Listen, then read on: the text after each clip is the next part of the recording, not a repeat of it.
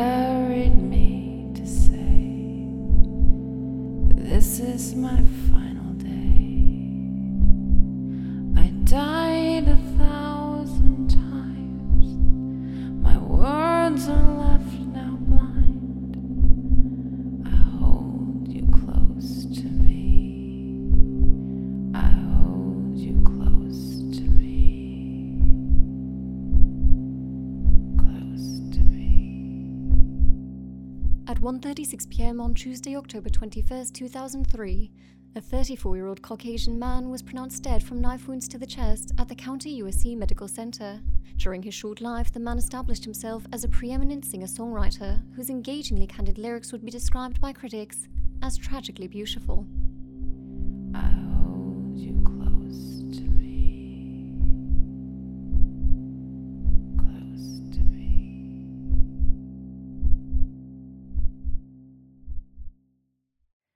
We're back, episode 2. Artist 2. Right. We're at Artist 2.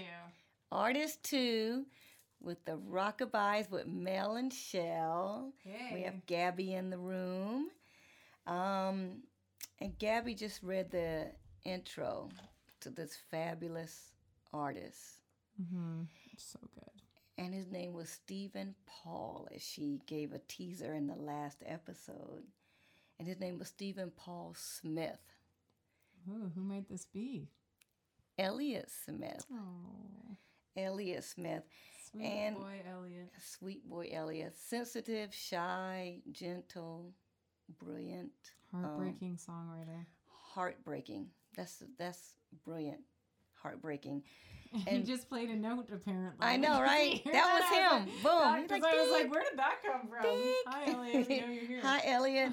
So I guess I kind of want to, I guess we should start out because from all the articles and books that I read about Elliot, they've all done a really great, thorough job of going through his triumphs, his trials and tribulations first. And I just want to address, actually, you know what? I want to do the quote first. I always do a Alright. quote. Like quotes. So I want to do I this like your quote from quotes. someone. Yes. And I found this quote. So then we'll go back into Elliot. So this quote I saw and I loved it and I got to bring it up. But this person wrote, and it was in an interview that this person wrote. And they said, she said, if you take the time to look at anyone and find out what their story is, then their story becomes immediately interesting. Someone could live for 10 minutes and still have plenty to write about. You can feel a lot of ways and notice a lot of things. People are really kaleidoscopic, whichever one. There's no topics that can't be put into a song. So I try to write about everything. Everybody's got their problems.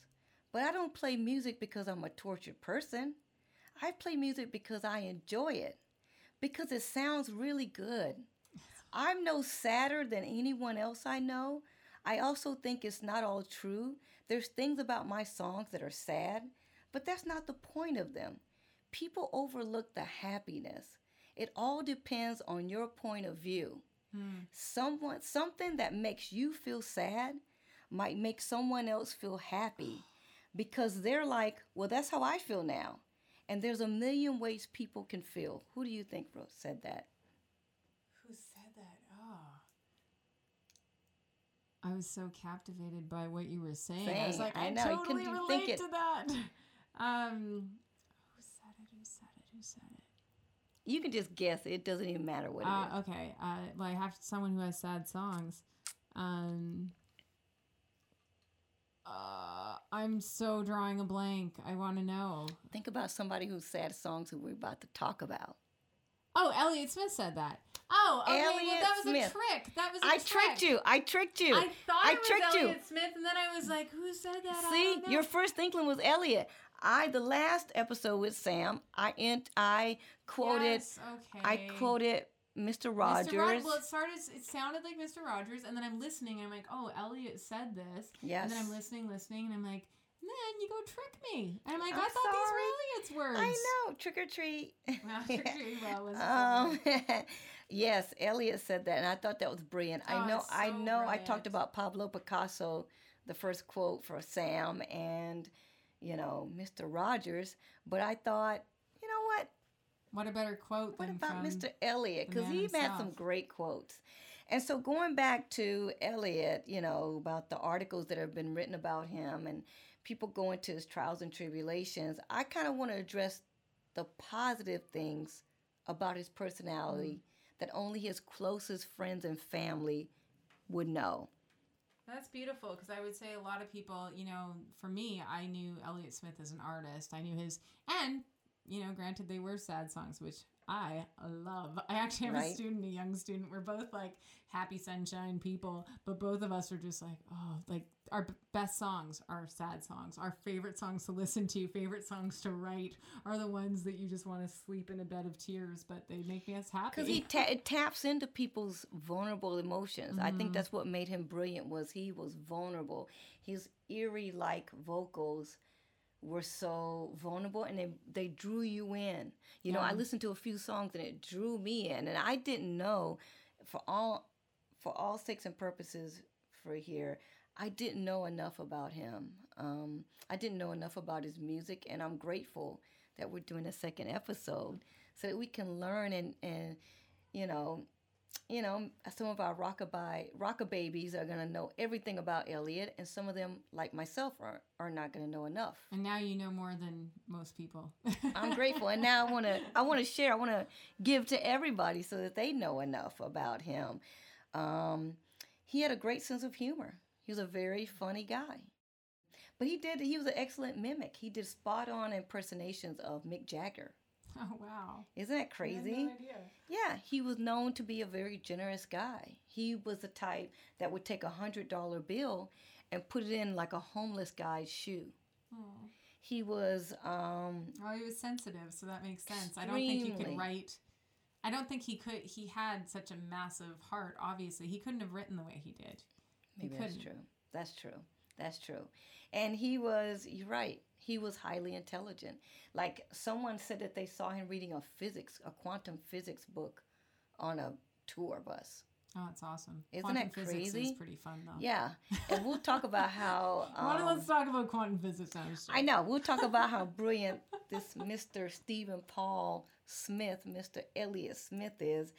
He was born on August 6, 1969 in Omaha, Nebraska. And his parents divorced when he was a baby. And his mom relocated to Dallas when he was a baby. And when Elliot was around 4 years old, she remarried and had two more kids, his beloved brother Darren and sister Ashley. And the one thing about Elliot is I read is that he was a great older brother. He adored his siblings. He didn't try and play games with them, and he loved having them around. And he really got along with them. He really got along with his, siblings, his step siblings, and he got along with his mom. He loved his mom. But the relationship with his stepfather was a relationship that really haunted him for the rest of his life. Mm-hmm. It was tortured and torment in his eyes. I don't want to. He may be still alive. His stepdad. It tortured Elliot in so many ways, and he talked about it in a lot of his work. And like say Roman Candle, the song Roman Candle from the album Roman Candle. He talked about different songs, and he would allude to his stepdad and their relationship. And, the great thing, though, I think one of the bright lights of all this is that from the age of 5, he started, his dad, Gary, had custody of him during certain summers. So he would travel back and forth to visit his dad in Portland.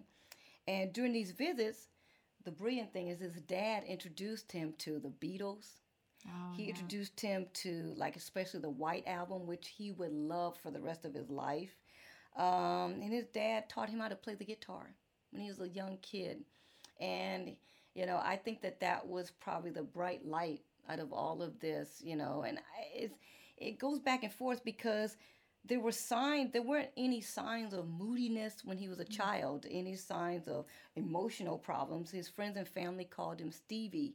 And he was, you know, he lived in Texas, but he didn't exhibit any of these signs until later on in his life.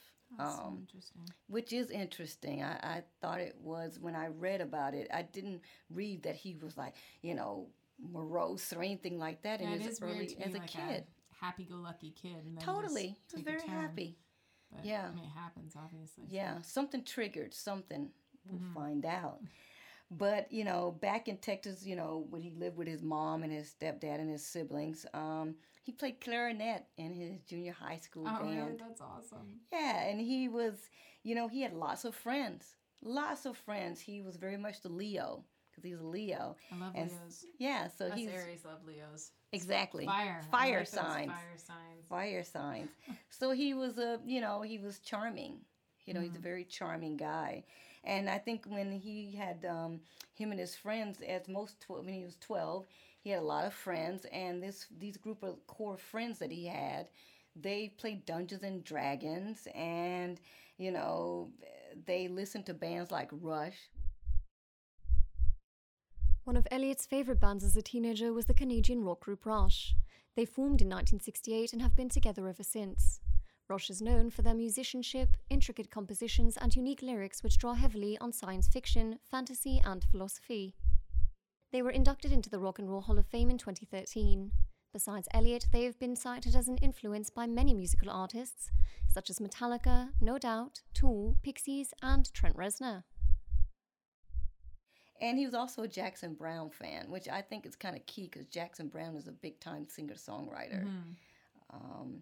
And the amazing thing is he formed a band At 12 years old. around 12 years old. That's so cute. You know, he played the guitar and the piano in the band. Oh, They didn't that's have awesome. a name. And they had a lead singer, which was a girl named Kim. And they performed only one time at a talent show. It was I think in a church.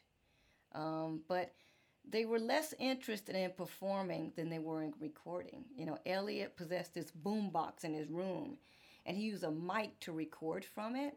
And even at this age, he established a habit of writing songs daily.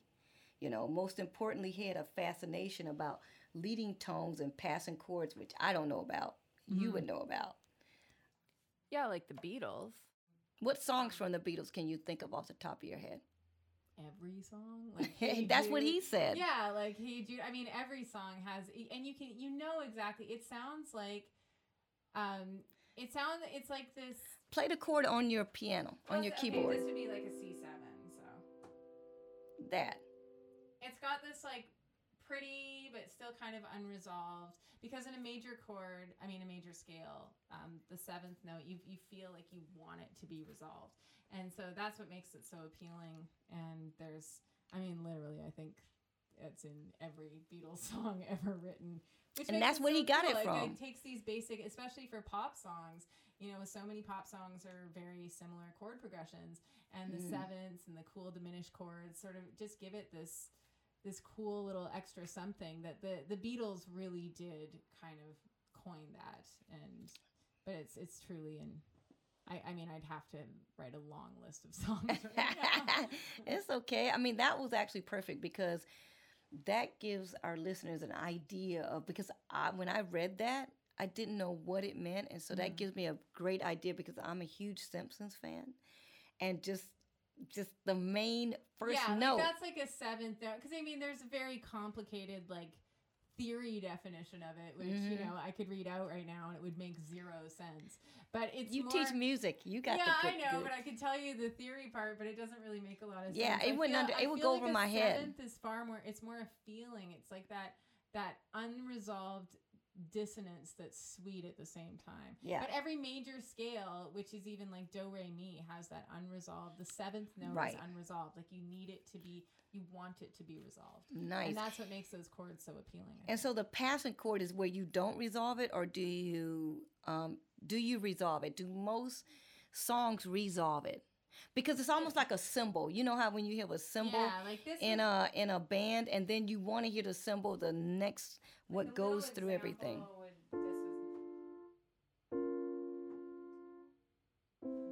So that resolves it. It's resolved. Okay. So that's Okay. the triad. So it's like a little darker, you know, like it feels little weird, feels weird, and then it's like, oh, the sun is out again. Yes. But so Okay, it's like, got and it. I mean, I think that makes a great song. That makes Well, he had a huge fascination for that. He established, he had a really big fascination with that. And that would play into a lot of his songs as well.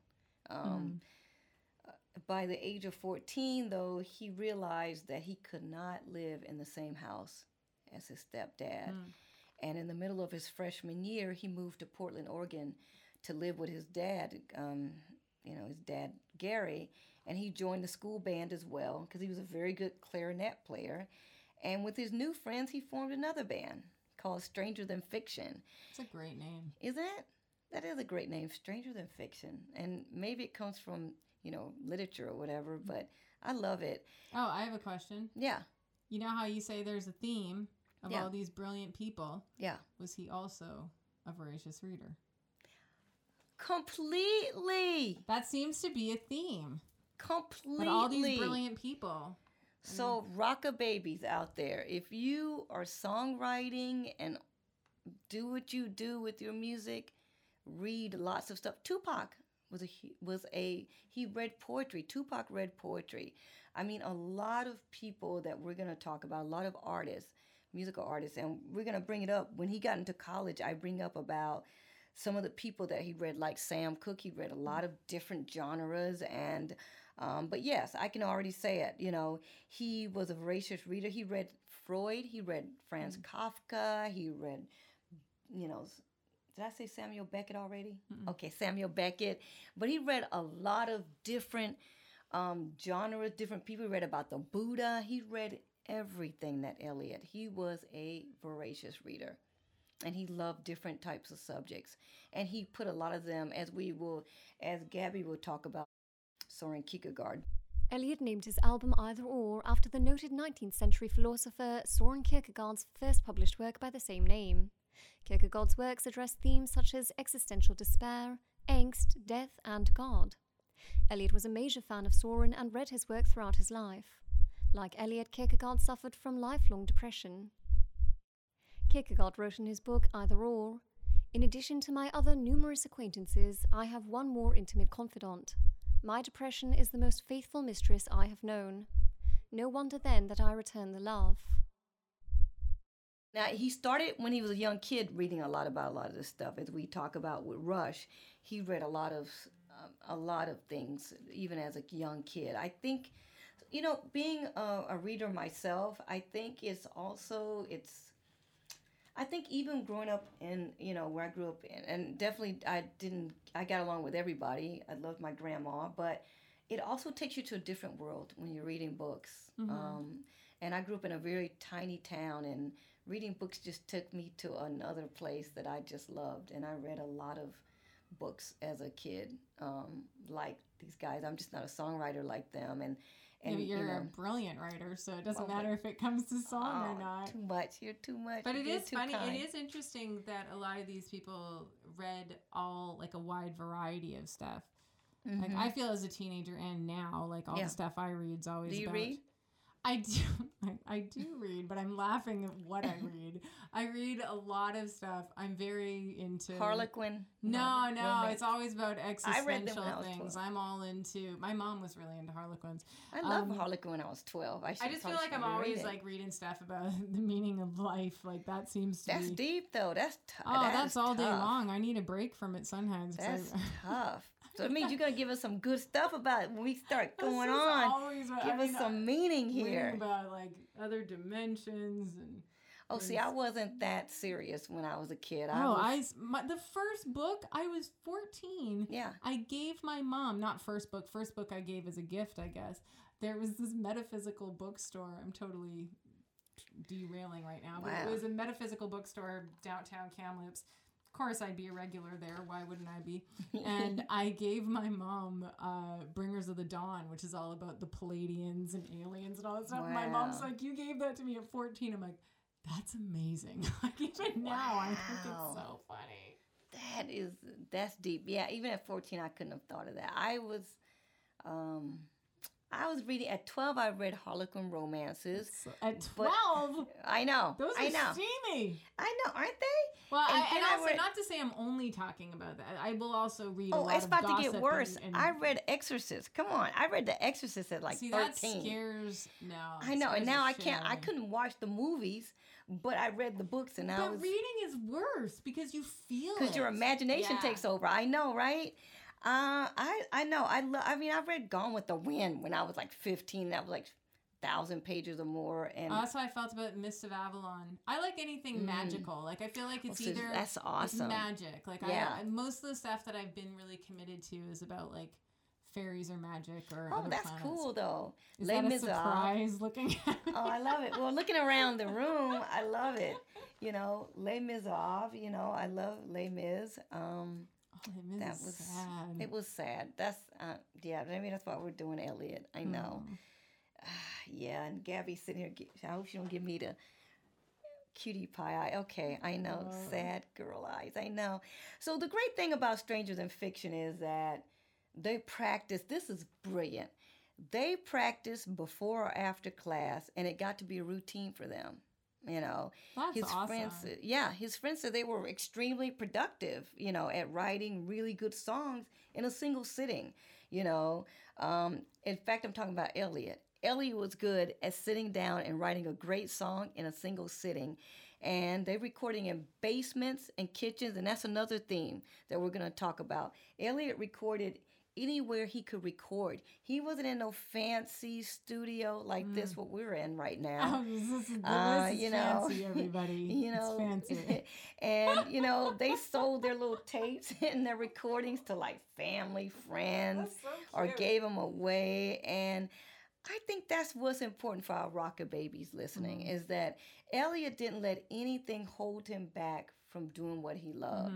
You know, he was always confident about what he wanted to do. And you don't need a big fancy studio, you know this, you're a recording artist, to do great work.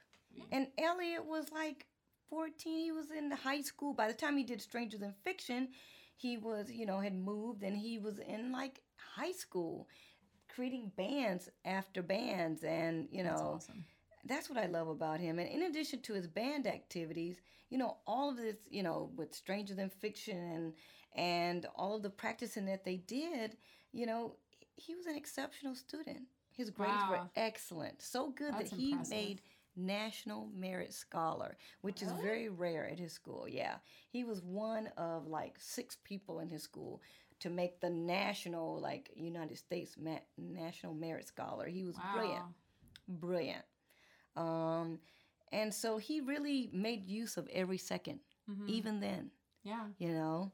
And actually, it's around this time that he kind of adopted the name Elliot. That, you know, there's been different things. I read different things, like how he came across, but it seemed to be the most prevalent rumor or whatever you want to call it is that he became Elliot in high school, and a high school girlfriend called him Elliot as a nickname, and it stuck, and he liked it. He never was a big Stephen or a Paul fan. He said he preferred Elliot.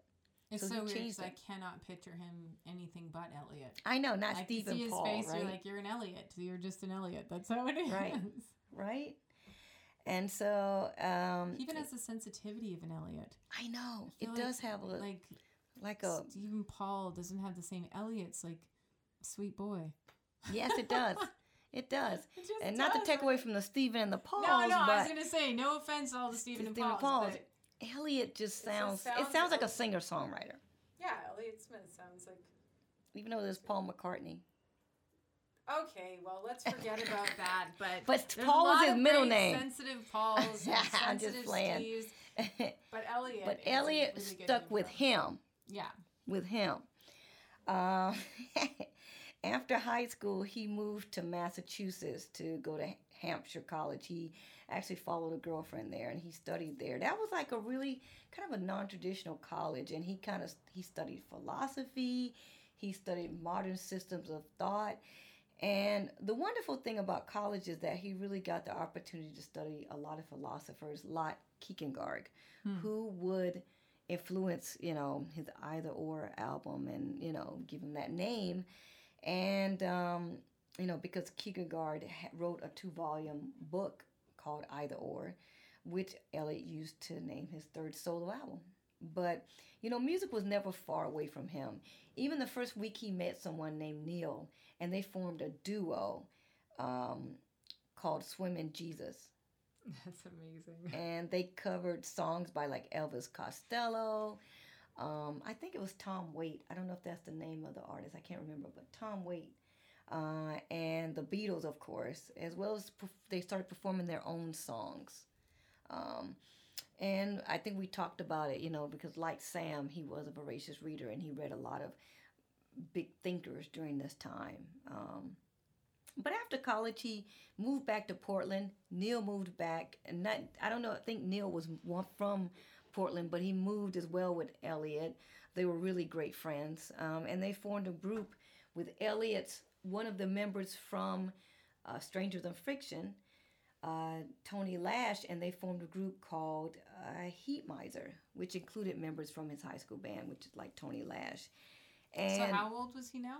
He was probably after college, probably 21, 22. Oh, okay. He was still fairly young. He was going from band to band. He didn't let anything grow under his feet as far as band. But I went and looked up what Heat Miser meant. And Heat Miser, I guess there was some stop motion animated Christmas special. Oh, you know about it, Gabs? Yeah, so it's called The Year Without a Santa Claus, and it's a demon in there called Heat Miser. And I guess he's described as some ogre-like, blustery, quick-tempered hothead. And that's why they named their band after that. Oh my God, that's so crazy. Yeah. And they acquired it. The funny thing about Heat Miser is they had a following from day one. I think they were all really good. They practiced a lot. They got a great dedicated manager named J.J. Gonson. A girl named J.J. And they practiced like twice a week, and they played to clubs every weekend. And they really gained a following really quickly. And the irony is that he and JJ started dating. Elliot and JJ started dating. It's not a good idea. Yeah.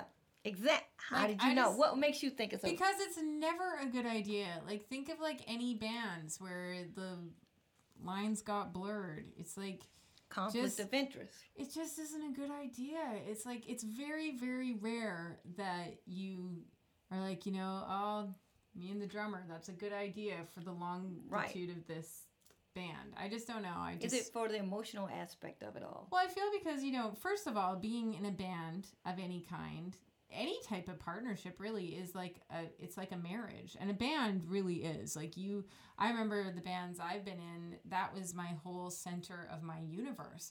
And so you're already dealing with a whole bunch of sensitive people, and you deal with artists. Yeah, dealing with artists, those fun types, and dealing with all that, and then also having just regular relationship bullshit on top of it. When you also bands are they are a business as well. So then you have everything all in one ball. I mean, I know there's some rare occasions that it's worked, but there's some major occasions that it hasn't. I mean, the list is long. Right. If we talk about coupling of bands where that may not have been the best idea. Right.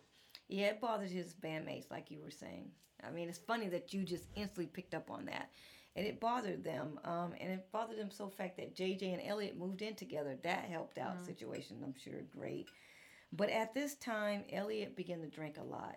He loved Jameson Irish whiskey. That was his favorite. But the great thing and what needs to be said is that the band as a whole, including Elliot, did not take illicit drugs. They were clean. But he did start exhibiting signs of depression around this time in his early 20s. And you said he was drinking a lot at that point? Very much so. So that kind of maybe right didn't help? No, it did not help. He didn't want to get on meds. And Heat Miser actually got a recording. They recorded something and they released an album in 1993. I think it was called Dead Air. But during this time, he thought, he had a lot of songs in him that he decided, I'm just going to kind of get these songs out of me, And he sat, and I think one of the members went off to visit somewhere, went out of town to go to Hawaii or something. So he took this as an opportunity to kind of go into the basement of his girlfriend, and he set up monitors in the corner of the room, and he created a demo. And all he did was sit on a stool, and then sometimes looking for the best acoustics, kind of what we're going back to him just creating what he created anywhere. Looking for the best acoustics, he would occasionally record it in the stairwell. He sat on the bed. That's the place to go. Yeah. And so he did this demo of songs, and they knew other people in Portland that, of a record company called, I think, Cavity Search, and it was Chris Cooper. And Chris Cooper owned his own record company, and JJ was like, hey, you know what? Here's a demo tape, because she knew she couldn't be a manager to Elliott and the band, so she saw. But she wisely was like, here, Chris, here's a demo tape. Tell me what you think. See if you like it. And Chris was blown away. And he went to Elliott, and he's like, look, Elliott, can we release this as an album? Let's release it. And it was released. It was called Roman Candle. Oh.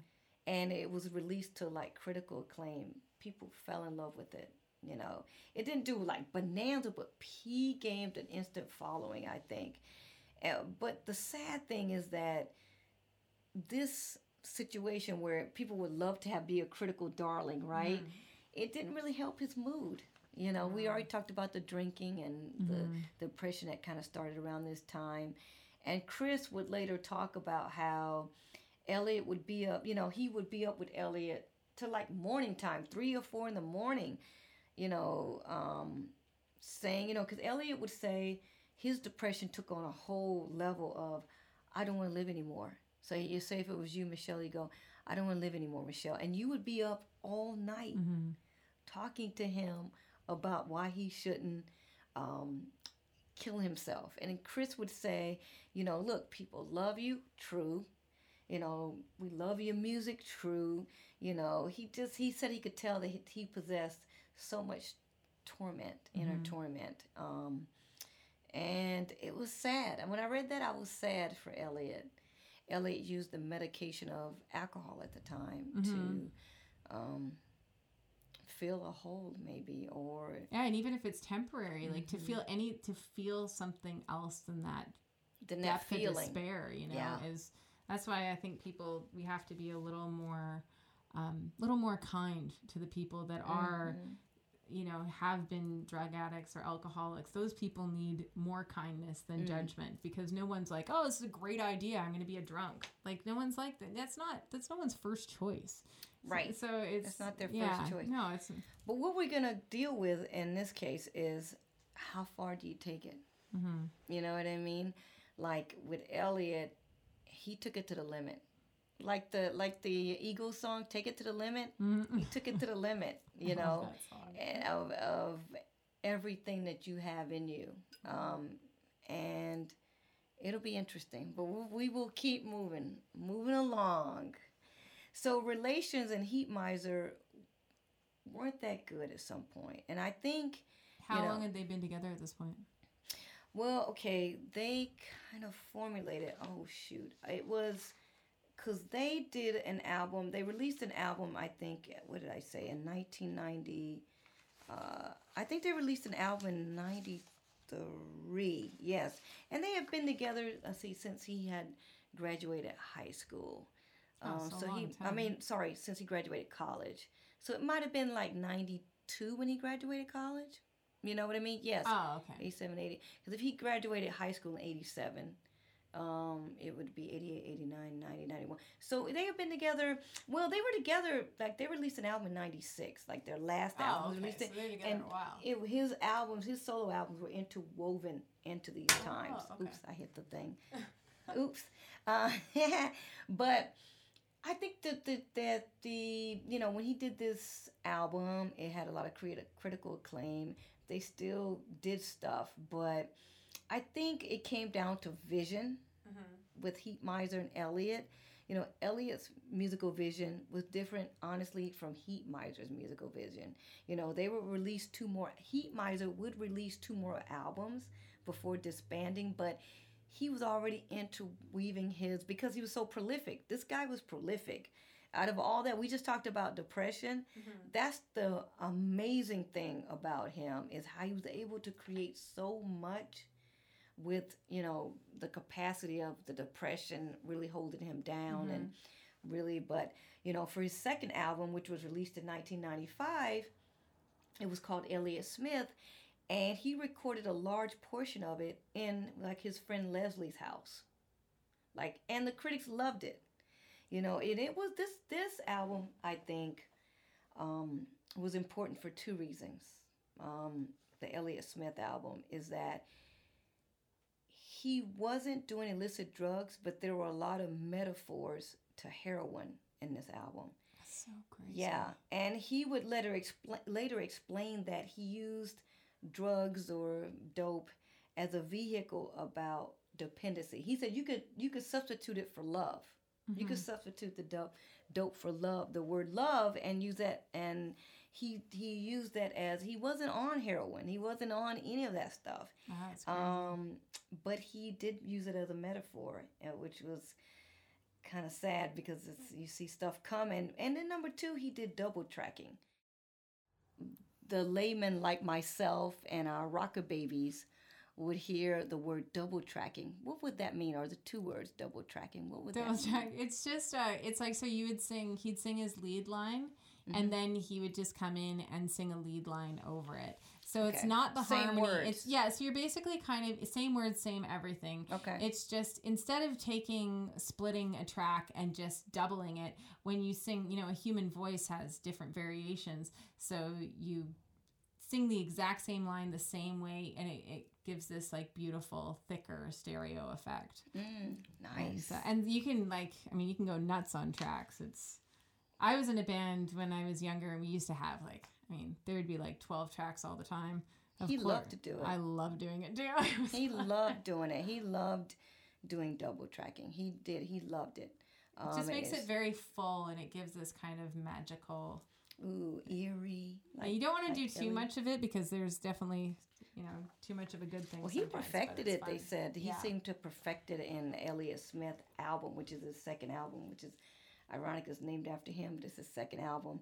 Because most albums, the first album is named after you, and then the second album is something else, but it's kind of reversed with him. And so in 1997, February 1997, his third album was released. And this album was an artistic triumph. And I want to say, let me see here. His third album was called, I have it, Either Or, which people talk about, which we talked about with oh no, wait a minute. Yes, it was Either Or. And it was an artistic triumph. And by this time, he really had a solid following. And that's what's so brilliant, is that the critics have loved him throughout. They've loved him throughout. But, sadly, none of this praise, none of this enthusiasm brought him any joy in February. And he had to start taking an antidepressant, which lifted his spirits momentarily. And I was talking about the album was released in February. There's a lot of acclaim for it. But by the summer, those good feelings had dissipated. He was still drinking heavily. He was very depressed. There were reports of blackouts and alcohol poisoning with him. And while on tour, and I think it was Sonic Youth, he was on tour with a bunch of bands, and it was to promote Either Or. Sadly enough, he got drunk one night and he jumped off of a cliff. He ran off of a cliff. Oh, that's crazy. And he miraculously landed on a tree. A tree broke his fall. That's incredible. That is incredible. That kind of kept his friends from not even kept it. His friends were like, something's got to give. Something's got to give. And so they staged an intervention of him. And I say it was unsuccessful because he agreed to go. It happened in Chicago. He agreed to go to, a facility. He was in Chicago during the tour. And he agreed to go to a place in Arizona, facility. But like he was living in New York by this time. And the person that he was living with, it was just his good pal. She said she got home one day from work and he was like on the couch going, hey, you know what? That didn't work for me. I He was didn't like gone it. one day? It was a few days. You know what? I'm going to give it a few days, but it seemed like 1 day, 1 or 2 days. Wow. It didn't happen long. I mean, he just didn't like it. He didn't like the feeling of being confined. You know, That one of would his make girlfriends sense. would later say he didn't like the idea of being confined. But there were some good bright moments in 1997. I mean, DreamWorks had been wanting to sign him for a bit, and he finally signed with a major label, and recorded and released the album EXO in 1998. And it's funny because I read in a book that, with all this depression and the, suicide attempts, blackouts, that this one author wrote that his music kept rising and the person kept falling. Oh, that's so tragic and just kind of Isn't that beautifully brilliant said writing? as well, but it's just, That's so brilliant. yeah, it's so sad. Oh, But I that know. goes back to like the happiness thing. Like that whole idea is that, money and success and fame and all that thing, people think it can solve so many problems, but it doesn't solve anything if you don't do the inside, That's true. That's very true. I mean, the interesting part is during this episode in 1998, he received an apologetic letter from his stepdad, saying, apologizing for, quote, I guess, quote unquote, emotionally abusing him when he was younger, which I thought was big, And Elliot, by all accounts, took it to heart, and he would tell friends that his stepdad was a changed man. I mean, he was sorry about, I guess, what he had done or what he realized he had done or whatever, because maybe it got back to the stepdad. I'm just assuming right now about what Elliot was telling his friends, because he was always an open book. That's the thing about Elliot. He was very candid and very vulnerable about himself the whole time. And I don't know where all of this plays into it with his memory, and I don't know what it all did, but he was very open about it. And the irony is that Gus Van Sant, during this time, while he was editing the movie Good Will Hunting, had been listening to Roman Candle. He listened to Roman Candle, and he listened to it throughout the whole editing process. And as we know, Elliot was already established during this time, and he called Elliot and said, "Let's sit down and talk." And they talked, and he showed Elliot the movie before everybody else saw it, and asked him, if he could create an original song for the movie.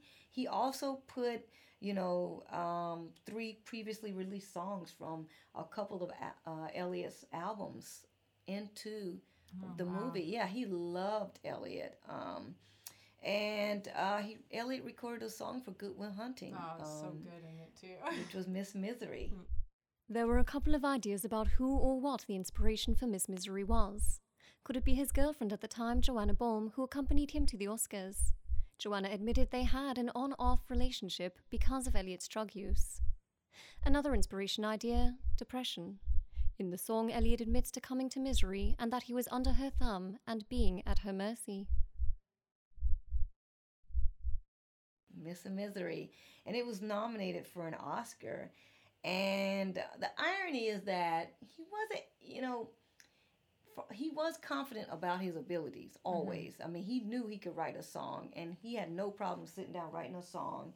And the irony is that he was like, I don't know if I want to go and, sing this song at the Oscars. I don't know if I want to do that, But the producers were brilliant in that they told him, well, the song is going to be performed that night.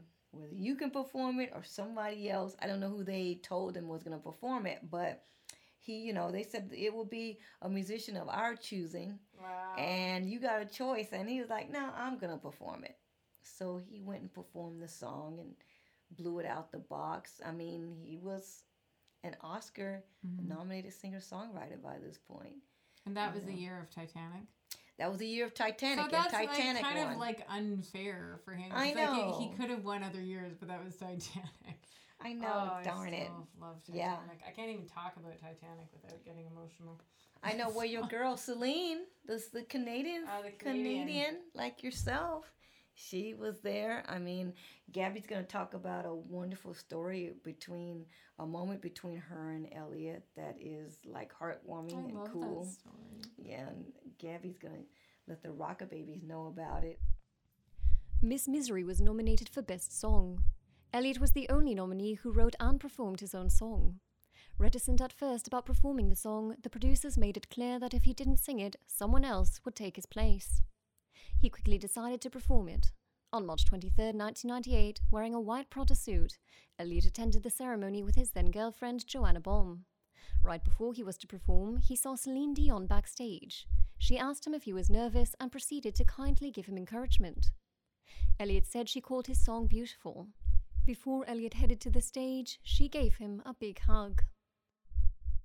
We moved to around 1999. He decided to move to LA, and I honestly think this was the beginning of the end.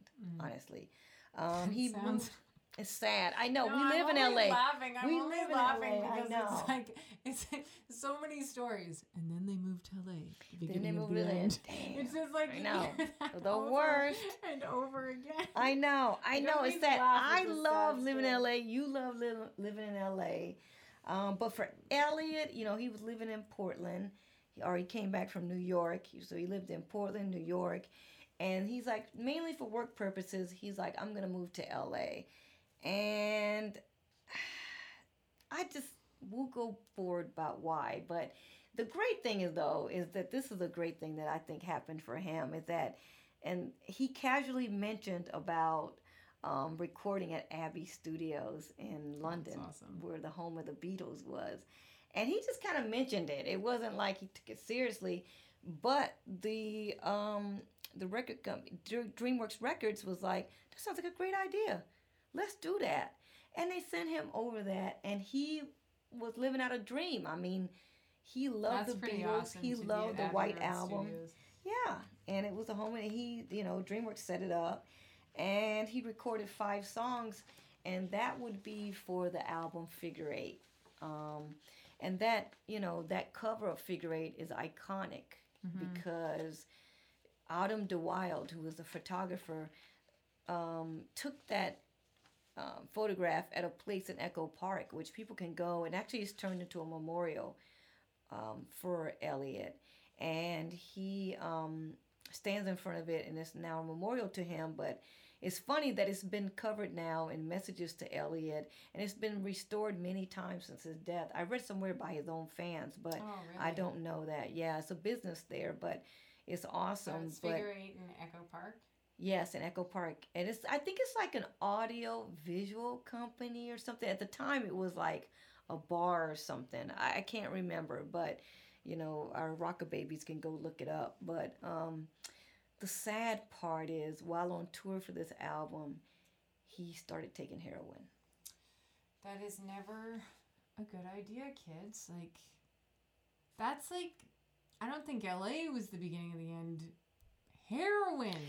Heroin, okay, you're right. I take that back. No, you're I right take that about back. LA because it started somewhere. But Well, because it's he just, wasn't into the Hollywood why? types. He was so comfortable. This is why I say LA maybe. Because You're right about it. I was just joking, but I mean, LA, we even though we both didn't grow up here, but we live here, and it can take on a life of its, like, a superficiality. You got the whole celebrity vibe here, and he didn't give a shit about the celebrity vibe. He was like, I'm just about creating my music. I don't give a rat's poo about what you're doing. I don't care what you're doing. It's me, Elliot. I'm going to do my thing. And I'm happy with that. He was happy with that. But I think you're right. He gave in to heroin and tried it. I think he was far away from home, and he tried it, and he nosedived right into an addiction. I mean, he only smoked it. He never used a needle. He was fearful of needles. That's the weird thing about him. But he sought treatment and got on methadone, but he couldn't really shake it. He would get so high. And this started like a really, I'm just thinking, it started up a thing about him is that he would start a song during his concerts and he'd stop in the middle of the song. Did you ever see him in concert, Gabby? Oh, well. Because of heroin? Yeah, well, he'd be so high. Like, he would be so high. I mean, you know, and the audience didn't mind. Like, you would think that the audience would be like, bah. No, they were, like, totally, you know, was trying to help him out and you know, really, you know, help him out. And by the fall of 2001, he was smoking crack on top of that. What? Where were people to be like, don't... Everybody tried talking to him. They tried talking to him. I get very upset, but people that try crack, like, it's not a good... Crack is whack. Crack is whack. It's true. I mean, I know I can have a lot of empathy for most things, but it's just like when someone hands you crack, just say no. I know, but he seemed to be the type of guy that was like, you know what? He was the type that would be like, oh, you say don't try it? You know what? I need to try it. See what it's going to be like. I need to try. I want to see for myself. He was that type of man where it's like, I need to see for myself. See? That's him saying, yeah. Crack. Yeah, I need to see for myself. And he was taking numerous prescription drugs to boot. You know, it's sad because he headlined a Los Angeles festival called the Sunset Junction Street Fair. I don't know if we have it anymore. I don't think we do, but it was a big deal. And he headlined that. And that poor guy messed that thing up the most, especially in the first half of the set. And he slurred through the songs, and he kept saying, I'm sorry, I can't remember the words. I'm so fucked up, is what he would say. And isn't that sad? It's really sad. That's why I was like, you know, when I was doing this whole research on this thing, I'm like, damn, this bums me out about him. You know, 'cause that Joker was so freaking creative and prolific. Wrote albums during this whole time. That's what's so incredible. That is what's pretty amazing. You know what? You have to give him credit for that. Yeah, well, to have a serious like to have depression and an addiction, which is not helping the depression, but to also be prescription drugs and to be functional, and not only functional, brilliant. Yeah, like that's because depression is one of those things that can rob you of a lot of that stuff. Totally. And instead, it was like this Joker could do so much. It's amazing. It's very tragic. But I know. Very I mean, at the same time. The amounts vary, but supposedly, allegedly, I would say, he would spend upwards of like $1,000 a week on drugs during this time. Yeah, it was really bad. Really bad. Aww. And on top of this, he's just like, you know what? XO, Figure 8. I'm kind of done with the whole big business record label thing. I want to go back to doing my thing with the smaller indie labels. You know, which made him so special. Yeah, totally. You know, so many people would just die to be with a big-time record company. Yeah, absolutely. Not Elliot. Elliot was like, hey, you all right. But he was like the original hipster. He was a hipster before hipsters were even around. Exactly. I mean, he could have been in the 60s and been brilliant, right? I mean, totally. Because he was like, I don't need you, DreamWorks. You know, he wanted to be released from his album. His contract, from DreamWorks. And in fact, he relayed like a message through his attorney to the DreamWorks execs that if they didn't release him from his contract, he would take his own life. And he put up a noose in his own house just so everybody knew he was serious. Now, I don't know if he took a picture and sent it or how he relayed that, but I read somewhere he was like, I'm dead serious. Wow. And y'all going to let me out of this contract. And honestly, if I was them, I would let you out too. Because I'd be like, I don't want nobody to kill themselves. And, you know, he was such a brilliant guy that I wouldn't want to be the catalyst for that mess. You know what I mean? I mean, that sounds like a nightmare waiting to happen. And so in August 2002, you know, after a bad breakup, he kind of started dating a longtime friend, Jennifer, and he kicked the heroin and crack habit. Oh. He received treatment. He started going through a few therapists and really kind of got a grasp on it. He only took prescription medication, but the problem is that it was a lot of medication, Michelle. Yeah. Oh. You know, the side effects of all those drugs made him very paranoid. I don't know if this is the right word, but it's like a cornucopia. That is the right word, yeah. Of medication. It was like antipsychotic, crazy. antidepressant, anti-this. Everything is going up against each other. And he like carried around like a pill bag. I mean, he became paranoid about like white cars and vans. Oh, Because really? he thought, DreamWorks is bugging me and they're bugging my phones. I think I read somewhere where his girlfriend Jennifer said that he would take apart like radios and stuff and put them in the refrigerator. I mean, he was on fire. He was on fire. I mean, and out of all this is crazy. He was working on a double album, which will become From the Basement Hill, released after his death. But he worked on like at least 50 songs or more. That's incredible. Because he wanted it to be a double album. He had his own studio by this time called New Monkey Studios. And he loved that studio. And he worked on like, I'm just amazed when I read at least 50 songs. Like, incredible. That's an incredible amount of work. Yeah. That's amazing. This was like 2002, you know. And I mean, I'm just amazed because even if some people drink too much, they can't create songs. The interesting part is by his birthday, because his birthday is August 6th. So August 2002, he was like, I need to kick these habits, heroin and crack.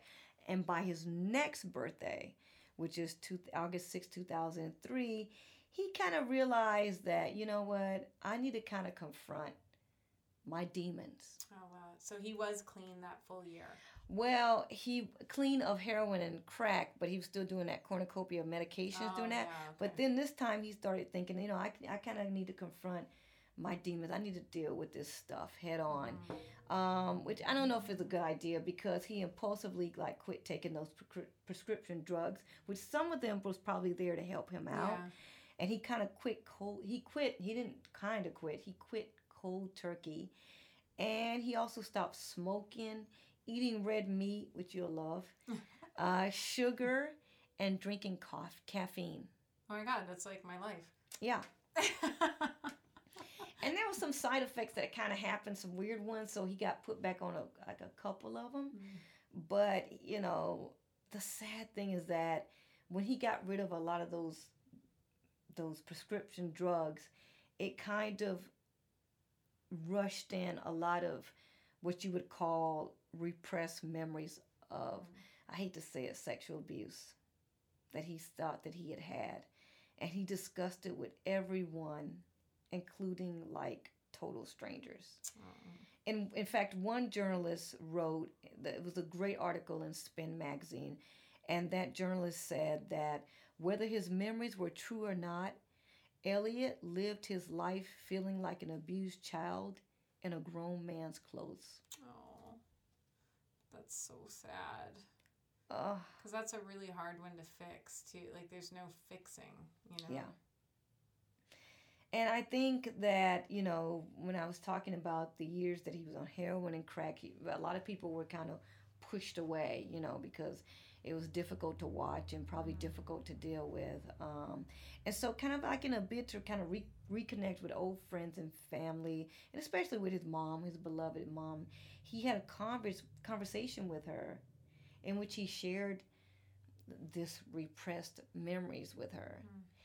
And the mom listened, and she suggested that they all spend Thanksgiving together.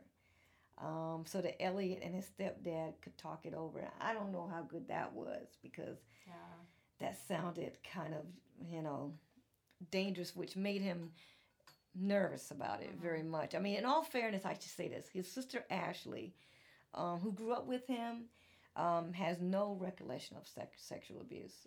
She and Elliot were very tight throughout their whole life. She lived out here. She and Elliot were tight, but this was his repressed memory, and that kind of gave him a little bit of some anxiety. And I think that his mom went and related to the stepdad, and we'll get to that in a bit. But, on September 19th, 2003, he performed his last show at a festival in Salt Lake City. And he performed it sober, actually. That probably was a great showing because they said he played songs from even the Heat Miser days. And he really, and the sad thing is that he played a song by George Harrison, one of George Harrison's songs.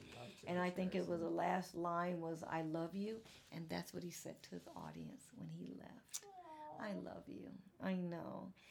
So, that was September 19th. I know. This is sad. But Gabby, riveting. Are you crying? Sad but riveting. I know Gabby's holding it in. There's no mascara, going here. But that was September 19th, 2003, and then on October 21st, 2003, Elliot and Jennifer had like some little minor fight. She locked herself into the bathroom. Elliot knocked on the door, asked her to come out of it. And actually it started the fight kind of started, according to her, it was about him saying, "I'm being bugged," it's something about, him being bugged or somebody listening or paying attention. And she locked herself in the bathroom. He apologized. She told him, "Leave me alone for now," basically. And then she said she heard a scream from the kitchen. She went into the kitchen, and Elliot had his back to her. He turned around, and there was a knife in his chest. Oh, that's insane. Impulsively, she pulled out the knife.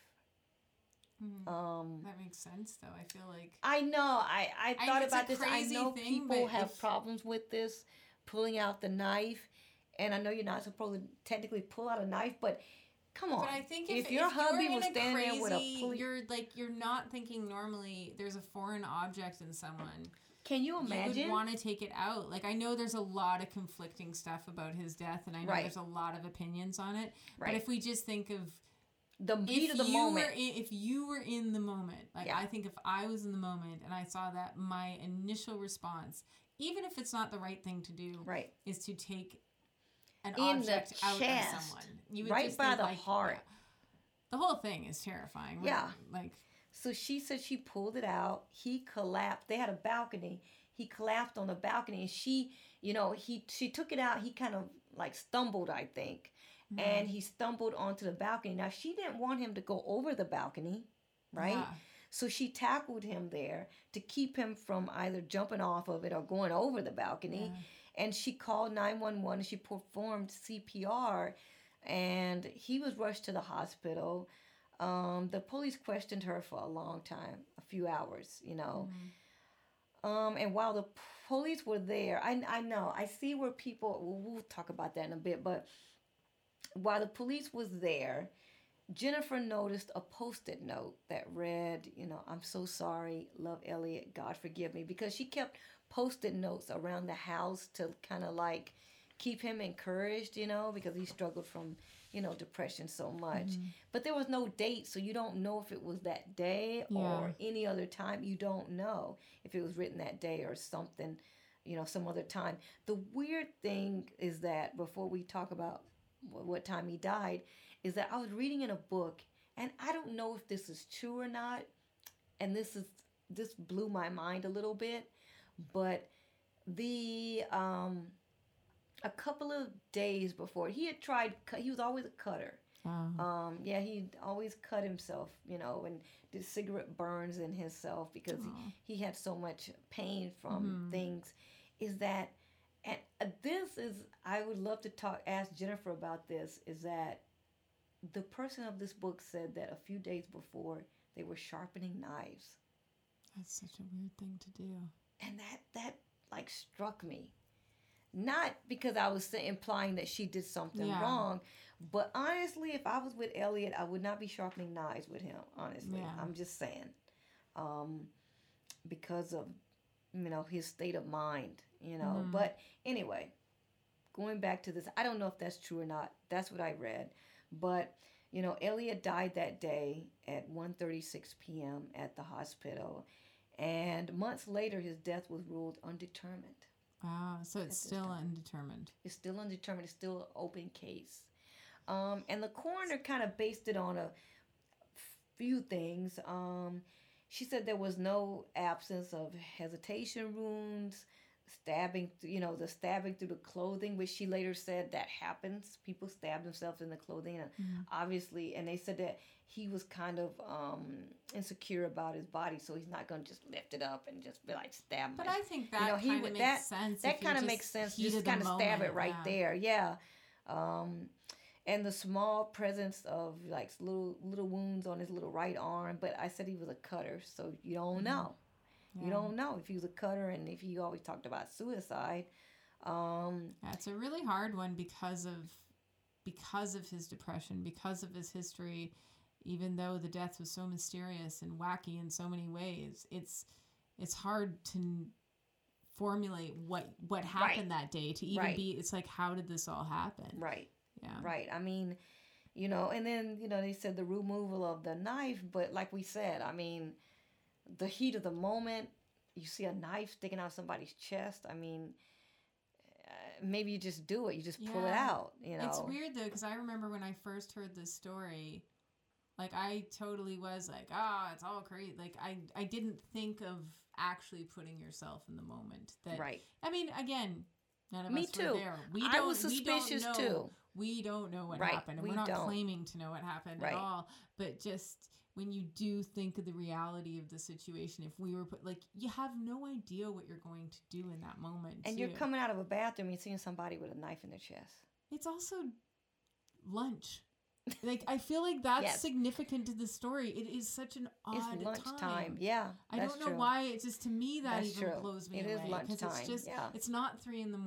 It's very odd. Yeah, no, you're right. I mean, and tragic. And the coroner said that at the time, she didn't know about the details of his life. They weren't available to her, like the suicide attempts and the elements of his life that would say, okay, this is suicide. So that's kind of why she said she came up with that determination, I should say. And I guess if he had been alone when he did it, it probably would have been easier. Yeah. You know what I mean? I mean, having a noose in your apartment is pretty. He's making a point to DreamWorks, okay? Yeah, I mean, that's a point. That's a point. It's just the whole thing is so. I like the melodramatic of it, though. I mean, he was letting them know, I'm getting out of this damn contract one way or the other, and I loved it because not that he wanted to commit suicide, but he thought of like the perfect reasoning that cut through the chase, and they were like, okay, I see you later, type of thing. The weird thing is that, not a weird thing, but a year after his death, his family released the pared down version of that double album called, From the Basement on the Hill. And they hired a longtime producer of his who wasn't working with him at the time of that last album, Rob and Joanna, his ex-girlfriend. And they helped mix it and stuff like that. But Joanna did mix either or. So, and the family, I think understandably chose to leave out. People were talking about they left out this song and that song. But I think that they should have left out some of the songs because they're painful. You know what I mean? And they just want to pay homage to his life and to him, what he stood for and his brilliance of songwriting, which I think is... which he really was. I mean, you listen to him. I've listened to Elliot a lot the last couple weeks, and it's amazing to me how much his sound has influenced so many bands that are current now. Totally. Like you listen to And even at the time that he came along, because people heard his sound and then started taking it. I think he even remarked about that one time, to family and friends. Like he knew, because he had something original. Well, he had that especially at that time, because Right. he was coming out of Right. the post grunge, and then it was a lot of in the late 90s, it was all that, a lot of popular artists were doing all this existential music, and then once realized that we were still here after Y2K, the music got really, it was like boy bands, and that was what was really popular. There Right. wasn't, and then he just had this gentle brilliance to him. That is the right And- word, gentle brilliance. And his music still stands. You listen, it really is truly amazing how many bands that are current now that are completely, whether they acknowledge it or not, are influenced by him, because he really Completely. gave birth to that genre of that, because it was very gentle, but also not But not complex. weak. Yeah, that's what Very I mean. complex it was and very strong. complex, exactly. But it had this. I don't know. You just listen, and then you always listen deeper to his songs. It wasn't Yeah. just this passive music. There was always something more. And I think you said it. I think it was you who said it about a week ago or so. We were talking about him.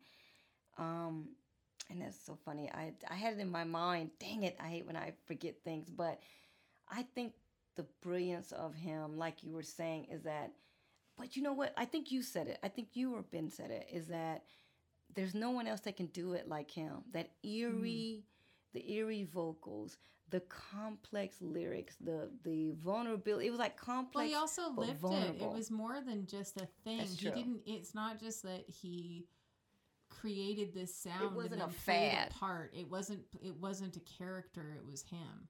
And I think that's what made it. And I mean, again, and I think we did talk about this in the previous episode about Sam Cooke, is that it's again that authenticity, and that's what people relate to. Like it doesn't True. even if it's a messed up authenticity, people relate to real, and that's Totally. why there's something within his heartbreakingly beautiful sound that touches people, and to this day still touches people. It's not that long ago, but long enough ago, and he still is just as relevant now as he was 15, 20 years ago. You know what's so incredible is that every time I say Elliott Smith, like when I was talking to my friends about doing the show, we were doing the episode on Elliott, and I mentioned his name, and everybody said, "Oh my God, I love Elliott Smith." And it's exactly like that. It's never like, oh, cool. It's always like, yeah, I love him. It's always like this exhale and then Right. I love. yes, It's like very dramatic. Yes, Elliot and- would love that. He would want the. he would love it. And you know what? That's legacy right there. And like Yeah. we were talking about with Sam, the authenticity of his, and it was it's still vibrant. Mm-hmm. His sound is still vibrant because it sits with him. And it's funny. There was a quote that he said, and I thought it was brilliant. And I thought, you know what, something positive that I could say, or that we could say about Elliott, is that, his advice to somebody asked him about his advice to would-be songwriters, and this is for our rocker babies out there too. And he would say is just relax and stop thinking about what people want to hear. Put it in the blender and see what comes out of it when you're writing songs. Just do you. Be you. That's true. And also when you really connect to people's message. Mm-hmm. Like he had a message. I mean, he came from, there's some type of trauma, Mm-hmm. and he took that trauma and made art out of the trauma. Oh God. Like Did ever. he took it to a next level of brilliance, like what you were saying about brilliance. He took his pain and that became his muse. It just became his thing. And And even now that and it he's- speaks to the underdog. It speaks to it everybody. totally speaks to the Everybody's been underdog. in some type of pain. Everybody's been in some type of funk. And sometimes that pain, like the original quote that you tricked me on, I really do honestly feel that some of the saddest songs make me the happiest. Oh yeah. And like I said earlier in the show, that I have a student. She's young, she's a teenager, and she's a brilliant, brilliant writer. And we were just talking because like we'll be talking about animals and everything like all light, and then we like go to play songs or songs and they're all like just devastatingly tragic and painful, but they give, I don't know, they make me happy. That's not making me sad. Right. You know, so it's sometimes those. Do you know any particular song? Well, I know I was going to ask you at the beginning of the show, because one thing about him is that he listened to the White Album by the Beatles over and over again. That's what I loved about, because I remember being 12 or 13 listening to stuff over and over and again. But even in my adult life, like he would listen to things over and over again. And I know me, like I love A Tribe Called Quest. Like I could listen to them over and over and over again. And I think that's what's so brilliant about him. Like, do you have any type of albums that you listen to over and over that you can listen to now and just listen to it and it takes you back? I was ridiculously obsessed with OK Computer, Radiohead, like like stupidly obsessed. And also it was, I remember when I was like, I think I was 15, Canadian band Blue Rodeo, Blue Moon, I listened to, I think for 36 hours on repeat. And he would tell you he would love that because he listened to stuff like that on repeat. I did it all the time. I mean, Led Zeppelin. I used to listen to Cream. Zeppelin I too. was obsessed with Cream when I was 12 years old. Like really, and I was like, you say so... Cream, I say Queen. I loved. Queen. Queen I mean, too. Can't even get me started on. I mean, I loved. Queen, but yeah, I think I actually Michael Jackson. I love Michael Jackson. I get very obsessed off with the wall. I don't know. I don't really understand not being obsessed with. I know that's because it takes you to a place. You know what I mean? I'm sure you've taken to many places that he. I still do that now. I do too. I do get, too. Like into a record, and that's all I want to listen to. Maybe until one day I'm just like, enough of you. I know, and then you'll hear it on the radio, and then you go back to it. You know, but that's what's beautiful about music. I mean, that's even the birth of this show, is because this music, we're going to be talking about all different genres, all different artists, all different time periods, and they all have just as much of an impact as they do today. And you know, the beginning of recorded music. So we'll have some people that are probably from 70 years ago, and some people that are very current. And I feel like that's what's so great about music and sound and these stories, like you said, that they connect forever. Yes. And we're lucky to be in a time where music is recorded now, because this hasn't always been the case, you know? Completely. You have to listen to albums. Not only that, I mean, even just the last 100 years, like there wasn't, you know, music didn't start, obviously, because there's brilliant music from all, but it was written, but it wasn't recorded. Right. So we're lucky to live in a time where music is recorded and it's so accessible. So we can, and we can hear anything and actually. Thank you, Steve Jobs. Yeah, I was just, iPod. That's so funny you just said that, because I was like, didn't know if I should say it, but I'm like, well, if you get your subscription to Apple Music, you pay $10 a month and you can download anything. It's Thank amazing. you, Steve Jobs. And I think that's the beauty of this whole thing, you know, which I love. I love listening to songs over and over again. And it's inspiring, I think, as you don't have to be a creative to be inspired. Well, I think we're all creative, but like, as you know, I personally do music, and I get so excited and inspired by hearing all these greats and their stories and just how they came about doing what they did and did it so well. Yeah. You know? And that there's a billion different ways to do it. You know, but the Be You, I think we should rename Rockabye's to Be You. I know, Be You, Rockabye's Be You. I know, that's right. Just do it and be you. You know, be authentic. Be authentically you. You know, don't let anybody tell you anything different, as we say in the South. Don't let them tell you nothing different. I love that. Or take any wooden nickels, as my grandma used to say. But I love that. But I think that's probably what this all means, and I think that's our lullaby, our goodbye, our rockabye on this note. You know, on Mr. Elliott Smith with his brilliant self. Well, thank you, Elliott. We'll keep listening to you for years to come. And God bless you. Thank you. And thank you, Gabby, again. Thank you, Gabby. All right. Bye. Bye. Rockabye. For behind the scenes looks or more information, or just to be part of the conversation, please join us at www.rockabyespodcast.com.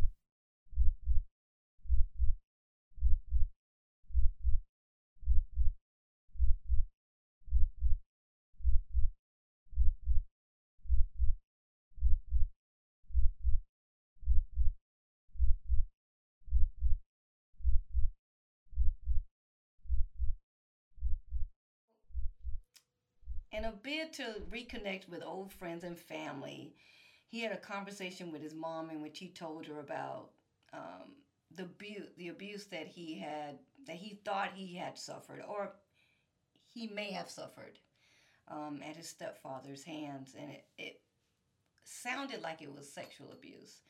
And the mom listened and suggested that they all spend Thanksgiving together so that Elliot and his stepdad could talk it over. And in all fairness, Ashley, his beloved sister, who grew up with him, has no recollection of, sexual abuse. And she and Elliot were pretty tight. And I know that Elliot was going through a lot at this time. He had kind of cut a lot of things out of his body, cold turkey, like a lot of medications and stuff. And so he performed, this kind of actually threw him into a tizzy of a little bit, because it's like, oh my God, now I got to go through everybody. When it comes to family, we all kind of get nervous when it comes to the holidays. And he had extra pressure because this whole thing about abuse may come up. Oh, yeah. And so he was kind of dreading that a little bit. And then nevertheless, on September 19th, he performed his last show at a festival in Salt Lake City. He performed it sober. It was probably one of his greatest shows. Wow. And as we know, he died October 21st. So it's funny, Michelle, because when I was talking about, Elliot reconnecting with his mom and old friends, after the tough year that he had had before, his mom went and talked to his stepdad. And she told the stepdad about what Elliot was saying. And the stepdad, in a bid to, smooth over everything and to really kind of make a connection with his stepson, he wrote 2 letters.